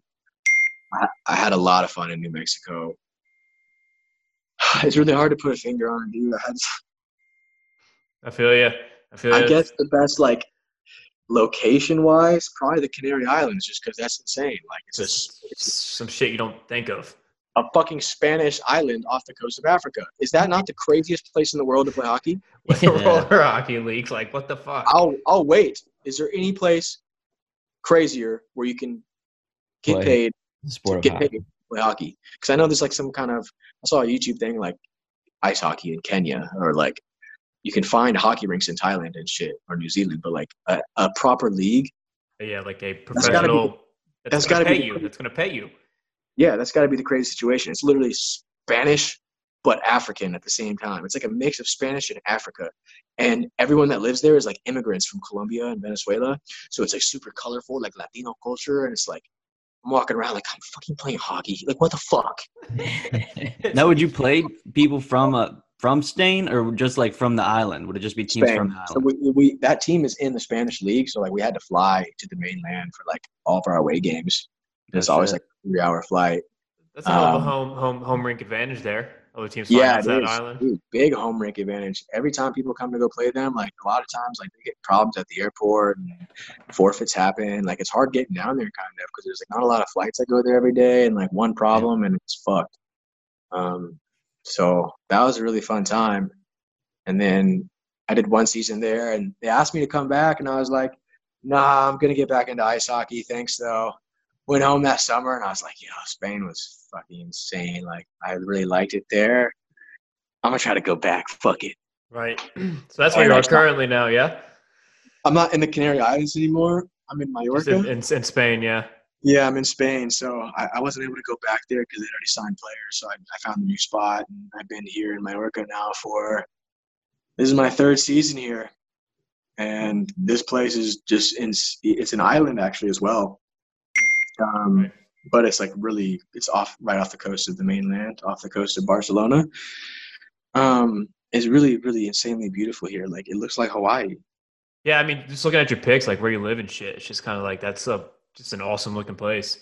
Yeah, it's so gorgeous here. I feel Yeah. like super blessed to like Yeah. be here and have the opportunity to be here, and I'm really happy here. I got good friends here, so I never played anywhere for 3 years, and I've stayed here for 3 years because it's really looking back on it. This might be the best place I've ever played. It's great here. It's awesome. So we'll start to kind of wrap it up for you so we don't hold you Well- all damn night. But yeah, well, we got a before couple more that- questions. Go ahead, AB. I was gonna Like, say, don't I've, hesitate. Ask whatever. Shoot, whatever. I'm on quarantine, man. Like, True. I was gonna say, I've heard a couple of crazy stories from you. Well, because I heard you on the Roller Dad podcast. So let's get into the story of shout out Really? Roller Dad News. yep, your brother. What did he get? Like bit by a monkey or something? Yeah, we were traveling around the world for like a couple weeks, and like just a bunch of fucking bad things happened. Like it was like the trip of bad things. We just had like I don't know, we had bad karma. We missed so many flights, lost so much money. We were homeless so many nights.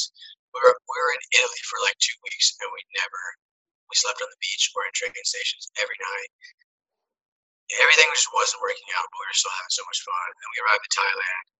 Thailand's, from what you've heard, it's probably pretty accurate. It's a fucking place where you go and just black out and have an insane time. Me and my brother, we've been traveling for like 4 weeks at this point with a couple buddies. Now we're in Thailand ripping it up, and there's like a bunch of monkeys in Thailand, like on the beaches, and like they're like birds. Like they survive off tourists. Like, they know that humans have the food. They don't need to, like, go in the woods and look for whatever the fuck they eat. Bananas, I guess. Is that racist or is that stereotypical? Monkeys don't eat bananas. Just an animal. I don't know. But they don't need to go in the fucking woods looking for whatever fruit or vegetables the monkeys traditionally live off. Thailand's a tourist hotspot. They know us. We got pizza. We got all this good shit. So they hang out on the beaches where the humans hang out. And they jump on you and shit. And jump on your shoulder. Look how cute a monkey. Dude, this is not a lie. Deadass, I had a video of this. My fucking phone in Thailand. Like 2 days after this video, I got robbed. And dude, I had a fucking video of a monkey running up behind my brother with his little these little fuckers with the white faces. They're like 2 feet tall tops, like the little like skinny lanky motherfuckers. It's these ones. This little guy runs up behind my brother, swinging like the run like that, smacks the fucking beer out of my brother's hands, grabs the beer. He grabs the beer with his little monkey hands like this and just goes and drinks the whole fucking beer. I'm not kidding. This little monkey chugged the beer. And it was the funniest thing I've ever seen. They're probably so used to that. Like, people bring Coca-Cola. That's probably so good to a monkey, like any kind of juice or Coke. He didn't know it was a beer, but he was like, oh, it's a human drink. It's got to be good. He chugged it. So these monkeys are clearly trained to like steal everything, and they're just like little punks. So one monkey just jumps on my brother, and my brother's like, taking selfies and all this bullshit. And then, I don't know, my brother tried to like pet him or something. And they say you're not supposed to look them in the eyes. Huh. What? And yeah, I guess. But the monkey just like turned around and was like, and just like chomped right on my brother's forehead. And my brother was like, oh, fuck. And those monkeys are like, they're fucking riddled with diseases, man. Like, they're just crawling all sorts of shit. And it's known that those monkeys in Thailand, like, some of them have rabies. And rabies isn't a joke. I think everyone who gets rabies dies, like 95%. It's like it takes like 2 weeks to kick in, like to offset. Is that the word? But once rabies like kicks in, like it's pretty like 90% lethal or something. Yeah. And so we're like on this little fucking island in the middle of nowhere in Thailand, and we're like, what the fuck? And my brother's like, damn, that was crazy. And then like within like 3 hours, my brother falls like really, really sick, like ill as fuck. And we were packing up our bags to go from this one little island to this other island, and we already had like money invested, and so we gotta go. We're like taking this real sketchy boat to the fucking water, just going like this little wooden boat, fucking water in the boat, like. And my brother's just kind of like going like this, like, I don't feel good. I'm like, fuck. Then we arrive at the new place. We actually got a fucking hotel, which was good timing, but there was no air conditioning in there, or it didn't work. And my brother's like, I need air. I can't breathe. It's so fucking hot. And he starts getting really sick, and I'm running around the hotel trying to find staff to fix the air conditioning or switch us rooms. And he just gets worse and worse, and to the point where he's just like not even talking anymore. It's just like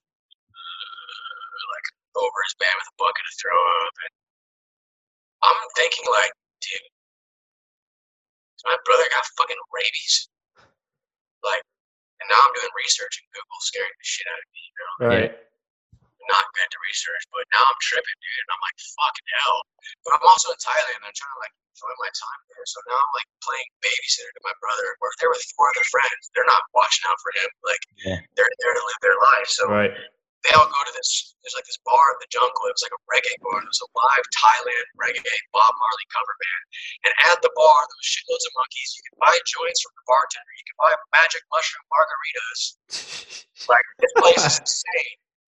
And they're having the time of their lives, texting me all this shit, like, come. I'm like, fuck. Like, all right, my brother's already passed out. Like, I check his heart, like, he's breathing. So I'm like, all right, I'm going to just keep checking on him. Like, every hour is like a 10-minute walk to the bar. So I start going to the bar. I ended up performing that night. The reggae band gets off stage, and then some other dude comes up and just starts playing reggae on the guitar, and I start just spitting bars, freestyle, like blacked out. I had some magic mushroom margarita, smoking joint. Like, I was faded as fuck. I was living that silent life. every hour going back to check on my bro, and he's just like not doing well, and I'm like really scared. And then the next day, he's still alive, so I'm like, fuck, I don't know what's going on. Maybe he just got some kind of sickness from the monkey, but it's not rabies, and he'll beat it. We found some medic eventually that was like, just give him these pills. It's like nausea pills. Gave him the pills, and then he ended up like being all right. Yeah. I was about to say, because Thailand, there's probably not many hospitals, or at least good ones you can just kind of go to and get your shit solved. Yeah, it's fucking sketch. Is that the same trip you got into? You did a kickboxing fight? Yeah, that's the same trip. That was like 2 days before the monkey bite. There's these boxing bars in Thailand where it's pretty genius. Like it's just a bar with a boxing ring in the middle, and anyone can fight. And if you fight, you get free drinks.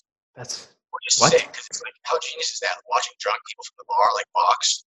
I mean, that sounds like a bar, like a West Virginia bar. Honestly, I feel Yeah, like Great entertainment. I feel like a West Virginia would do that. for sure. It's so genius. I mean, obviously, it would never fly in the States, but Yeah, you wear gloves and like a helmet, and there's a proper referee.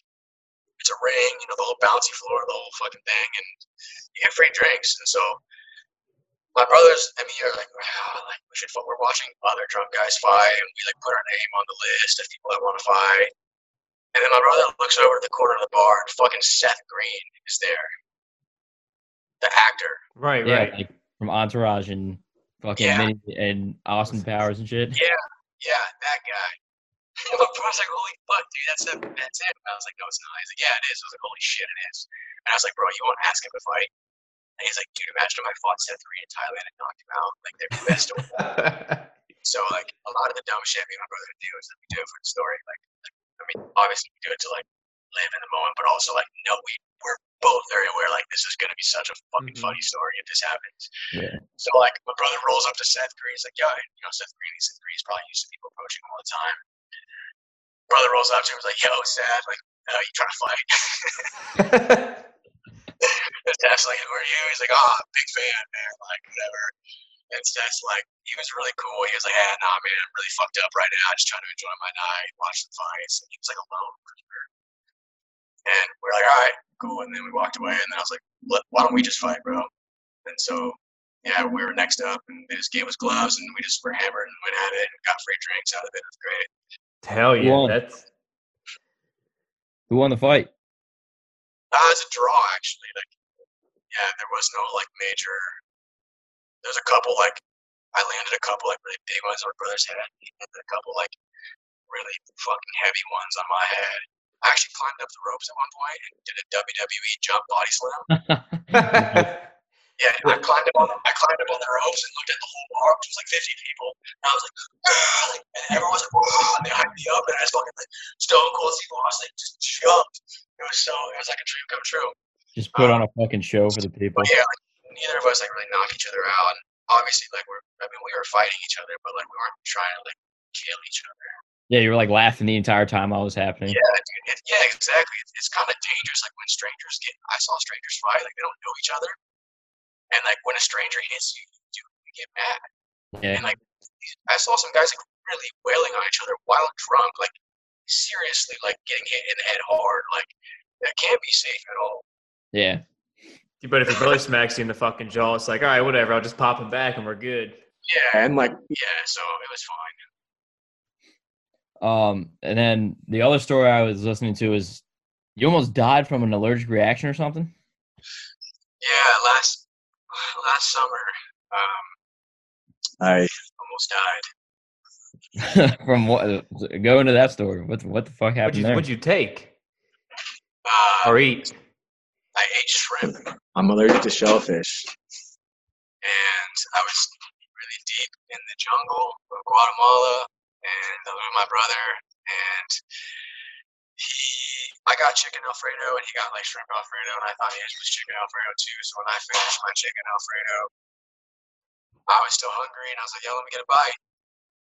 And this actually, on our 2-week trip down there to Central America, we hadn't really been drinking very much. We were kind of just like in nature. Like me and my brothers were all like really, like kind of relating back to my mom. Like kind of like got a little hippie in us. Like we're really big in like nature, just like walking around barefoot, mountains and all that kind of weird shit. So we were kind of just like exploring nature and waterfalls a lot. We were like down there to party last summer. But on this one specific night, we were at like a hostel on the river, and it was kind of like a party vibe, and we decided to get fucked up this night. And so we bought a handle of tequila, and we were just down in this tequila. And by dinner time, we were just like, when you're blacked out at dinner, like it's such a great feeling. Yep. And I was like pretty blacked, and he was like, "Nah, man, you can't have a bite." And I was like, "Man, give me a fucking bite. Stop being a bitch. Like, give me a bite." And he was like, "Nah." I thought it was chicken Alfredo. It was shrimp. He gets up and goes to the bathroom. So I just, reach over the table, take my fork, and, stab a little chicken. I thought it was, but it was shrimp. Get a little pasta, swirl it up, shove it in my mouth. 5 minutes later, I'm like going like this, rub my nose. My eyes start getting itchy, and then I could like tell. I'm allergic to like everything. Like, as I said earlier, like I touch my nose a lot because I have a fucked up nose. I'm just allergic to a lot of shit. So I'm aware of what allergies feel like when they're kicking in. And I felt them like so strong. And I was like, what the fuck is this? And like every minute it just got worse and worse and more strong. And then like eventually it was to the point where it was noticeable. One of the kids I was eating dinner with was like, "Yo, man, you good?"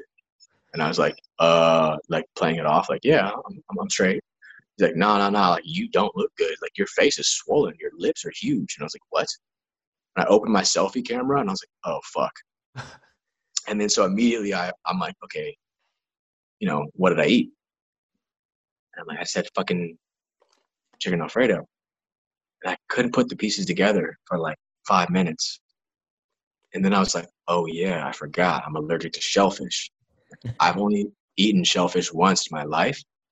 That was when I was 20, and I had a really bad allergic reaction, but I was in Corpus Christi, and I had my hockey trainer around, and he like had everything to need, and I wasn't drunk, and I ended up being fine. It was still bad then, and I was like throwing up and everything.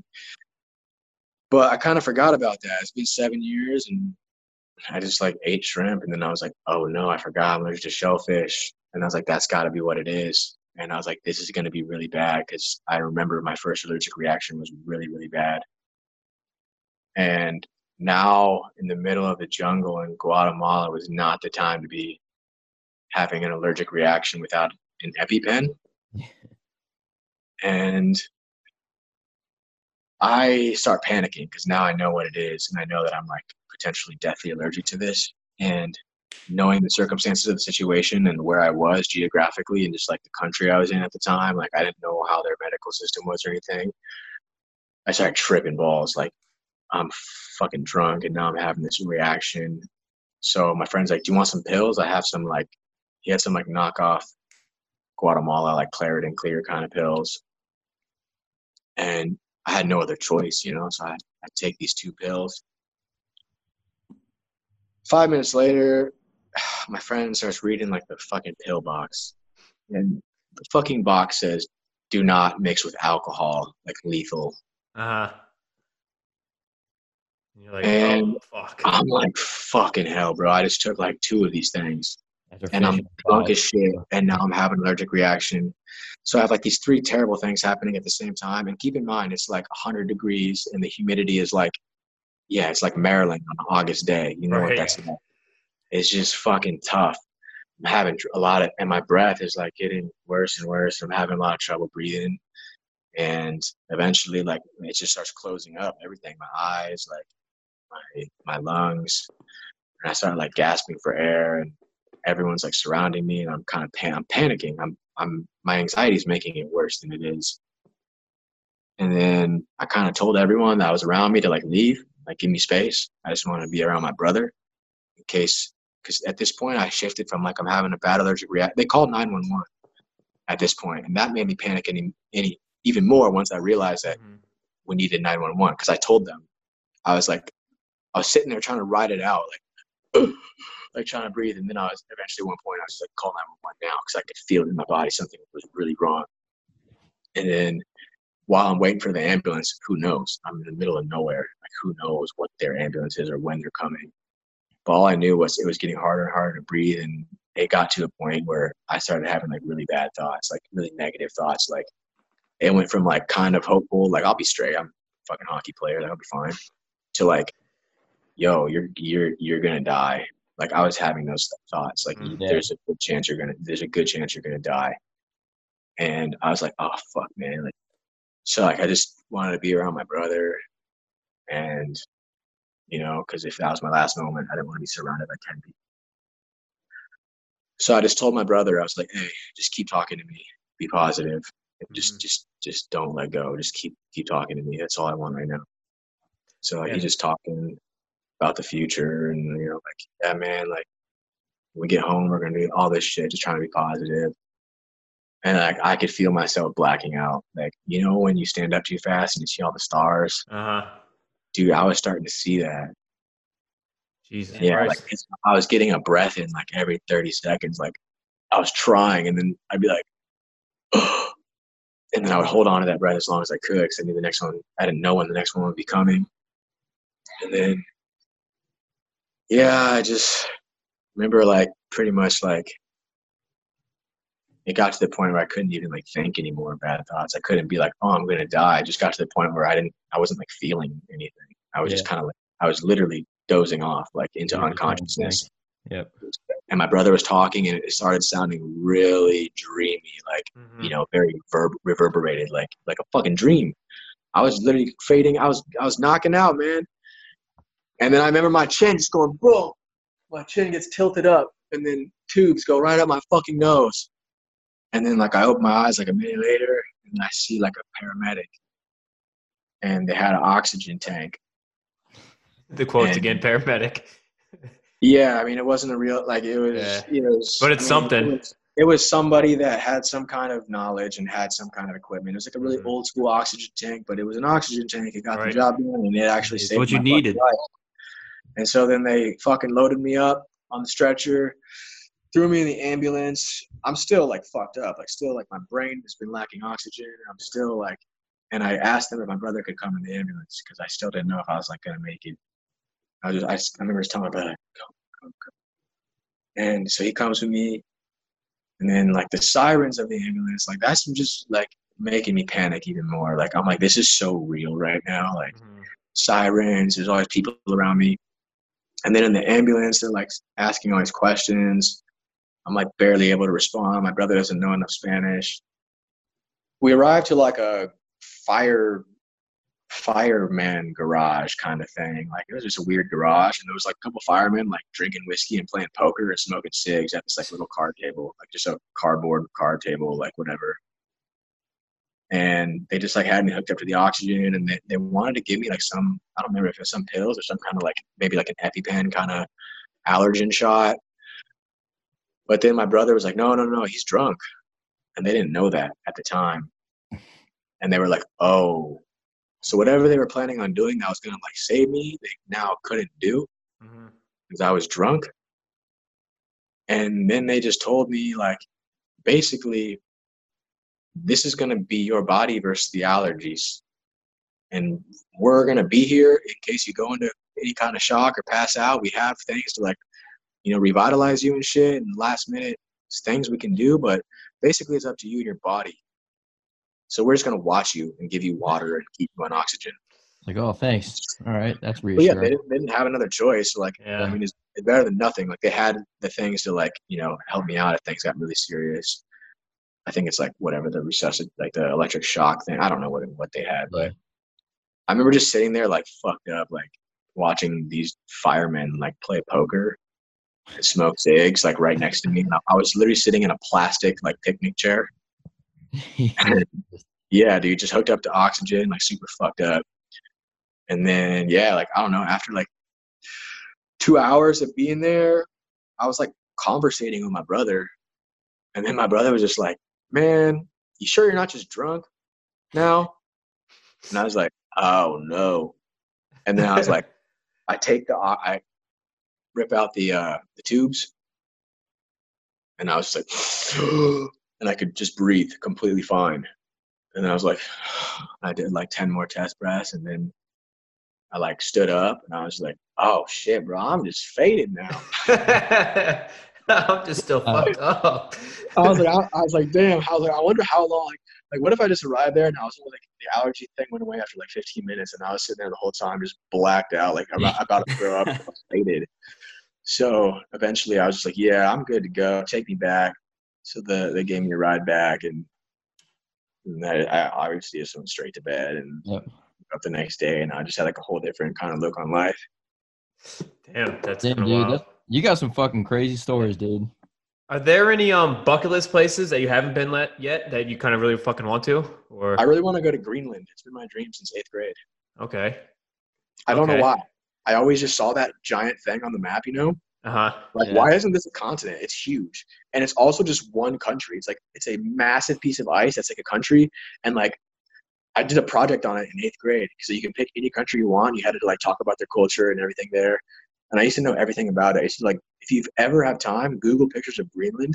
It's like so crazy. Like, they paint their houses super bright neon colors. All the houses are like, it looks like Skittles. It looks like Huh. Skittles. It looks like a magical winter wonderland sprinkled with like all these like Skittles and shit. Like, it's really crazy looking. And there's icebergs that just float in the ocean around there. And it's not like a popular tourist destination, but I've always wanted to go there, I guess. Yeah, I've had a couple buddies that actually have gone there. They said it was fucking awesome. So Yeah, just super like rugged nature and stuff. yep. So we'll kind of move to this next. Let's talk about it. The Street Ducks. Yeah. It looks like you're back on the grind, back trying to build the brand back up, get the cloud out there. So I mean, I'm assuming it just started rollerblading around San Diego, but what do you see for it? I mean, what are the plans for it? I mean, like I said, I see you're starting to launch merch again and get all these chapters Yeah. in different places. Yeah, the Street Ducks has always been like since 2014. Me and my friends in San Diego, we just kind of rollerblade around San Diego. Sometimes we bring sticks and like a ball. Sometimes we didn't bring sticks because I mean it's pretty equally as fun, like just rollerblading. We already play enough hockey in the summer, so sometimes we like to just cruise the boardwalk for the sunset on blades.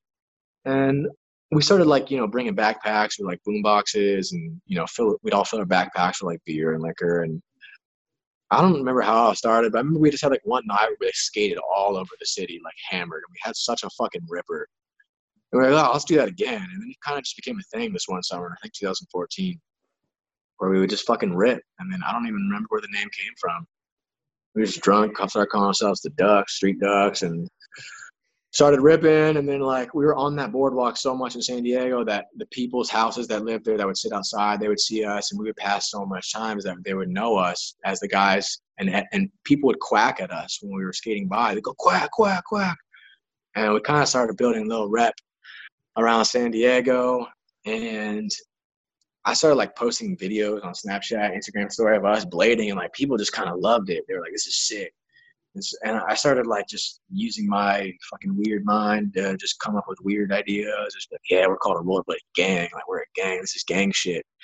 We're the Street Ducks rollerblading gang. And just kind of started using that. And then people started asking like, oh man, I want to be in a Street Ducks gang. And I was like, oh, you gotta start one. And then I got the idea, like call it chapters, like Sons of Anarchy. Like, yeah, we're Street Ducks West Virginia chapter and stuff like that. About to start the DMV chapter, boy. Yeah, exactly. So like people started like fucking sending in videos like Street Ducks Toronto, Street Ducks Finland, Street Ducks St. Louis, like them and their boys doing the same thing we were doing, but where they're from. And then I started reposting those videos, and it inspired more people from other places to start their little rollerblading gangs.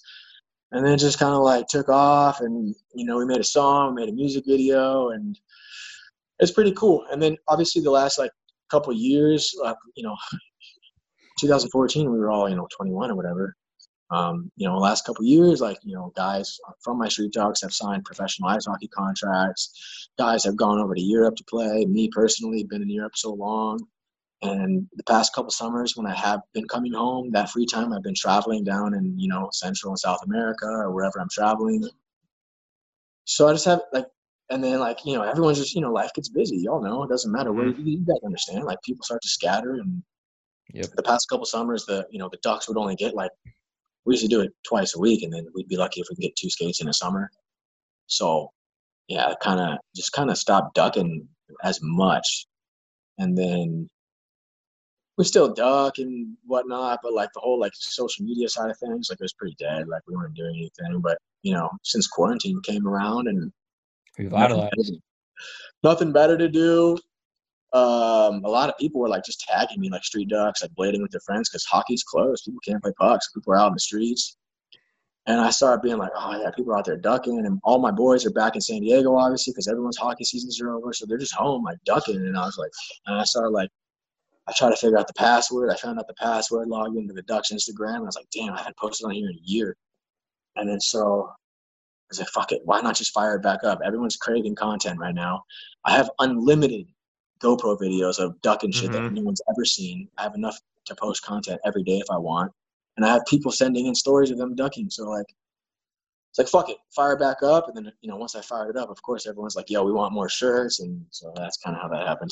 Yeah, that's cool shit. Like, yeah, we were talking to Gross the other day. It was like, dude, let's do it. Let's collab it. Let's go Street Ducks, Chirpin DMV with the pod. We'll team up. We'll do a DMV chapter, just all fucking DMV, man. We'll get people out in Ocean City, riding around and getting it. We'll go riding through DC and shit, Baltimore. Strolling down Coastal Highway in Ocean City, that shit would be dope. Yeah. So we're definitely going to get it going over here. Yeah, we'll get it going. We'll get a shit ton of videos too. Yeah, we'll do all that type of stuff. Yeah, can't wait, boy. Send me some videos. Do some Yeah. Docnado. Got to hit the Docnado move. It's the newest move in the book. Yeah, Yeah. We'll definitely get some stuff together. Maybe we can fucking get together and talk at some point after this and do some collab merch or some bullshit, some Caps themed DMV type duck shit. Cool. We can do some stuff. But KPAP, AB, you got anything else for him? Nah, that's it, man. You got one hell of a story, bro. I'm glad you came on. Hey, thanks for having me, boys. I appreciate it. It's nice to, tell some of the stories. I don't ever really talk about a lot of these things, and I haven't really done much podcasts, so I haven't been able to talk about these things in long form. Maybe people have, like, ideas from an Instagram here and there or a tweet, but it's pretty pleasant to, like, come on here and kind of release some of that to the world. So yeah, man, get your story out even more. We appreciate you. Yeah, definitely want to have you back on for sure. I know you'll have some stories in the future. I mean, hockey career is definitely not over. It seems like. No, dude, I'm going to Australia next, boys. Hell yeah, yeah. Hell yeah, Australia next, and hopefully Chicklets next too. So we're looking out for it. Still writing the story as we go, so I'll have to come back for round 2, boys. Sounds good. One of our buddies just texted me. He said he's hanging out with your brother later tonight. Really? In California? Yeah, Mikey Carr. I don't know if you know that name. Yeah, I don't know. But yeah, he was like, I'm hanging out with his brother tonight. I was like, oh, shit. We're on with him right now. Yeah, my brothers are legends. Yeah, well, good shit. Chuck, like you said, we'll be in touch. We'll be in touch after this. We'll keep in touch. And like I said, man, appreciate you, and best of luck to you. All right, great. Sounds good. Thanks for having me, boys. All right, thanks again to Chucky Slick for coming on. 2 hours worth of awesome interviews. I mean, yeah, like we said, part 1 skyrocketed to our most downloaded, listened to episode. I'm sure part 2 will be right up there. YouTube's getting a lot of love, so thanks to him, and we'll have to reconvene and get him back on here soon. Yeah, I mean, I hope that part 2 is the most listened to one, because, I mean, not just for our sake, but for, like, everyone else's sake, because this is, like, I literally just can't stress enough how much, like, people should listen to it, because there's just so many good stories. It's just so awesome. Definitely, yeah, the most fun interview we've done. It was a good time. So let's end it with this. Our guy, reoccurring guest, Tarek El-Bashir. If you don't have a subscription to The Athletic, get it. If you don't follow him, do it. He came out with an awesome article. It's called "This Alex Ovechkin Kid Just Got It," the day the Caps won the draft lottery. So I'll kind of read it. I'll start it off with this first paragraph here. It's on April 4th, 2004. The Capitals wrapped up their worst season in 26 years with a 4-3 loss in Pittsburgh. Forgettable matchup between a couple of last-place teams. Earlier that year, Washington's management had made the gut-wrenching decision to initiate a ground-up rebuild. 6-week span, they disassembled the team's star-laden roster, trading away Yager, Bondra, Lang, Gonchar, Nylander, Anson Carter, and Mike Greer. The Caps starting goalie, AB, see if you can guess this. The Caps starting goalie in that season-ending loss to Penguins, it was his 5th NHL game, never appeared in another one after that. I remember reading it. I read it the other day, and I can't even remember what it was. It was Matthew Yates or something. So Caps won just 2 of its final 14 contests, and it was pretty much rock bottom. So 2 days after that, Caps caught the break they so desperately needed. 14% chance of winning the league's annual draft lottery. Ping pong balls when they still did that. I think they still do. I don't know. Yeah, I think they do. They won the number 1 pick. They leapfrogged Pittsburgh and Chicago. And then obviously it was Alex Ovechkin. Yeah, and I'm kind of speechless right now that we got him. he's just the most fun player to watch. Like how much he enjoys just scoring goals. Yeah. And he just does it all the time. And obviously completely changed our franchise. So many memories. Completely So changed our many- franchise. So Yep. Tarek actually kind of like recounts like everybody's like reaction that day. Well, first of all, speaking of Ovechkin in the draft, if you don't know it, which I didn't know until like even a couple years ago, was that from the year before how Florida tried to sleaze in and get Ovi, Get OV, yeah. but it was like some draft regulation made it so they couldn't. But Thank God. right. So Caps owner Ted Leonsis, he was in the AOL offices out here in Virginia, out in Dulles. He said a secretary came in, said, Mr. Bettman's on the phone. He said, okay, I'll call him right after this. I got to go to a meeting. And his secretary was like, no, it's urgent. And he, Uncle Teddy picks up the phone and goes, what did I do now? Am I getting fined? And Gary goes, I'm here with so-and-so. I'm calling to inform you that you won the first pick in the draft lottery. And yeah, if someone tells me that, I'm like, fuck, let's go. So were we not supposed to have? I thought we were the worst team. We were supposed to win that, right? We had 14%. I'd have to go back and look. Tarek doesn't mention what the other odds were, but I feel like 14% is pretty high to get the lottery. It was Pittsburgh and Chicago, the three worst teams, I think. Yeah. For some reason, 14%, I mean, it sounds high, but like I feel like they like give the last place team like a 42% chance usually or something like that. So maybe we did get lucky. I can't even remember, honestly. Yeah. What I do remember is I was kind of too young at that time. How old? I was 9, I think, 9 or 10 years old. So I wasn't like paying attention to prospects and shit yet. You know what I mean? Right. So I do remember my dad just kind of telling me, he's like, looks like we're going to get this kid Alex Ovechkin. And I was just like, Because I remember watching him in World Juniors, though. I never did. Like, I was, Really? again, I think I was too young to be into that shit yet.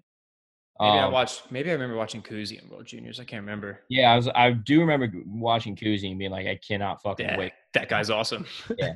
But yeah, I just remember my dad just kind of like telling me like looks like we're getting this Alex Ovechkin guy, and I was just like, that's cool. Who is that? And he's like, he's supposed to be like one of the best players ever. And I was just like, whoa, that's pretty cool. And then Hopefully it works out. Yeah, and then it actually happened. He's like supposed to be the next greatest goal scorer, and that's what we got pretty much.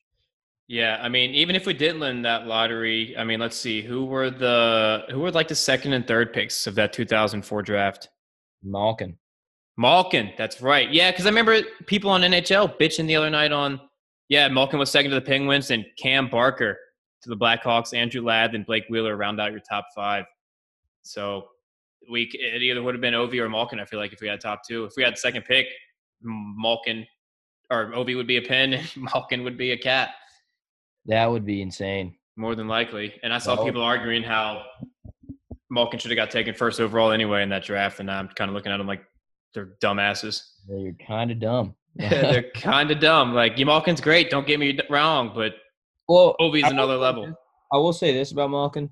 If he was put on another team where he didn't have Crosby in front of him, like, who knows, like, how good he could have – like, he probably would be up there in points, and, like, he could be another league leader every year. I mean, he kind of almost is still – he kind of almost does still do that with Crosby on his team. It's kind of like Panarin, you know? Right. Like, Panarin finally kind of gets his own team, and he is just absolutely lighting the league up. Yeah, and is right there in that MVP discussion. I guess I think the media is starting to make their votes right now, and they're kind of saying who they voted for slowly but surely. So you can maybe, if you follow everybody that puts their vote out, you can try to start adding it up and putting 2 and 2 together. But I mean, there is no way Leon Draisaitl doesn't win, right? To me, there's no question. Draisaitl first, probably Panarin second, and then either McDavid or Pasta third. I actually would say not Pasternak, McKinnon. Yeah, you can put McKinnon up there. You can put McKinnon up there for sure. About the most valuable player, Yeah. I think McKinnon is the most valuable to his team. I mean, Pasternak. Don't get me wrong, Pasternak's had one hell of a season, but I mean, he's playing with Patrice Bergeron and Brad Marchand, so you know what I mean. Yeah, that's true. That's the best line in hockey, or arguably the best line in hockey year in and year out the past however many years. Yeah. So yeah, I mean that's pretty much all we got. Follow Tarek. I mean, he's answering mailbags. He did one the other week where he answered some questions like who's the Caps' #1 goalie, when's Ovechkin back, who's on the ice, this, that, and the other. But before we leave that topic though, like just go back to those names that you said. I didn't realize like all of those names are pretty fucking good. In the 2004 draft? No, that the Caps got rid of. Oh yeah. Let me pull it back up real quick and we can read this. So yeah, it was in a 6-week span. Hold on, Jimmy, just a second. Yeah, Jaromir Jagr, Peter Bondra, and we traded Bondra to Ottawa, right? Either Ottawa or Atlanta. That's right. He did go to Atlanta. So Jagr, Bonsai, Robert Lang, Sergei Gonchar, Michael Nylander, Anson Carter, and Mike Greer. And what one of the quotes that I saw in there was that Robert Lang was the leading point getter of the NHL at the time. when they traded him, which is crazy. I do remember him being sick, and I remember like Robert Lang being like one of my favorite Caps at the time. Yeah, I was like, this guy's sick, and he's like very underrated. Jagr sucked here, so I think a lot of people were happy to see him leave. Gonchar was always a legend. Yeah, Gonchar was a legend. We just like to whoop him every time he comes back. But then he went to Pittsburgh because he's an asshole. But did we trade him there or did he sign there? I don't know. I don't know. I'd have to look at. I'd have to like do a deep dive on where we traded each of these guys. What I saw was it was like the first time that the leading point scorer in the NHL had been like traded away mid-season or something like that. Right. Or maybe of their team. I can't really remember. It was something crazy like that. I don't know. But yeah, so Tarek talks to, George McPhee in this. He talks to Bettman. He talks to Caps assistant general manager Ross Mahoney. So one quote that sticks out to me, let me see if I can find it real quick. Let's see. So Mahoney's like, yeah, I drove home, turned on TSN and looked. It was right there. I was like, oh my, we really won the lottery. Just kind of stunned. And then it goes into him and McPhee. He's like, then George McPhee called me, and I was like, wow, what a year to win the first lottery, huh? McPhee asked Ross, out of curiosity, if we're picking today, who would you take? And with no hesitation, Ross was just like, Ovechkin. And then he repeats himself again. It's got to be Ovechkin. He wasn't wrong. And McPhee was like, all right, the fact that guy just immediately said Ovechkin like 3 times in a row resonated with me. And so Dick Patrick calls Ross, and Ross's first words to Dick Patrick were, we're going to take Ovechkin. Nice. So, yeah, that's how kind of that – I think it was no doubt we were going to take him. Yeah. And thank God we did. He's given this franchise pretty much everything. Yeah, pretty much. But that's all I really have, unless you got anything else. No, that's it for me, man. There it is, yeah. Well, KP, hopefully he gets better. Like I said, he's all conkied up after helping win a championship. Visit the YouTube, like, subscribe, comment, watch the videos. The video interviews are awesome. We got to have more videos coming soon. We got to get out to First Line Training Center with Sandy. We got a banner here for him. Go to the website, go to the shop, buy some shirts, all that good shit. Support us, help us. You guys are the best. And with that being said, I got nothing else, so peace out. Peace, boys. I'm on my own, broken and alone. I feel the rain crashing down all around this empty town. I'm searching for the lost and found, but you don't care, you're unaware. Keep moving like the scars aren't even there. It's in the air like a blazing flare. Don't stare 'cause the flames will burn us. I thought you were the one for me. That's why I gave you everything. Held you close by the stormy seas. Oh, you meant the world to me. I used to kiss your head when you cried for me. Hold your hand while the pain was over. Keep you warm by the roaring sea. You meant the world to me.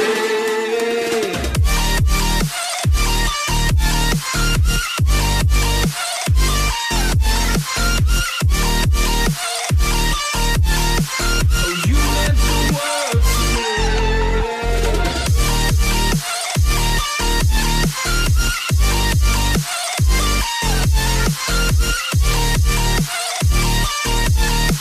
Oh, you meant the world to me. My darling dear, you're never here. When I'm in pain, you hide and disappear. Like shadows in the atmosphere, charting the stratosphere. Yeah. I prayed for you and catching I'm a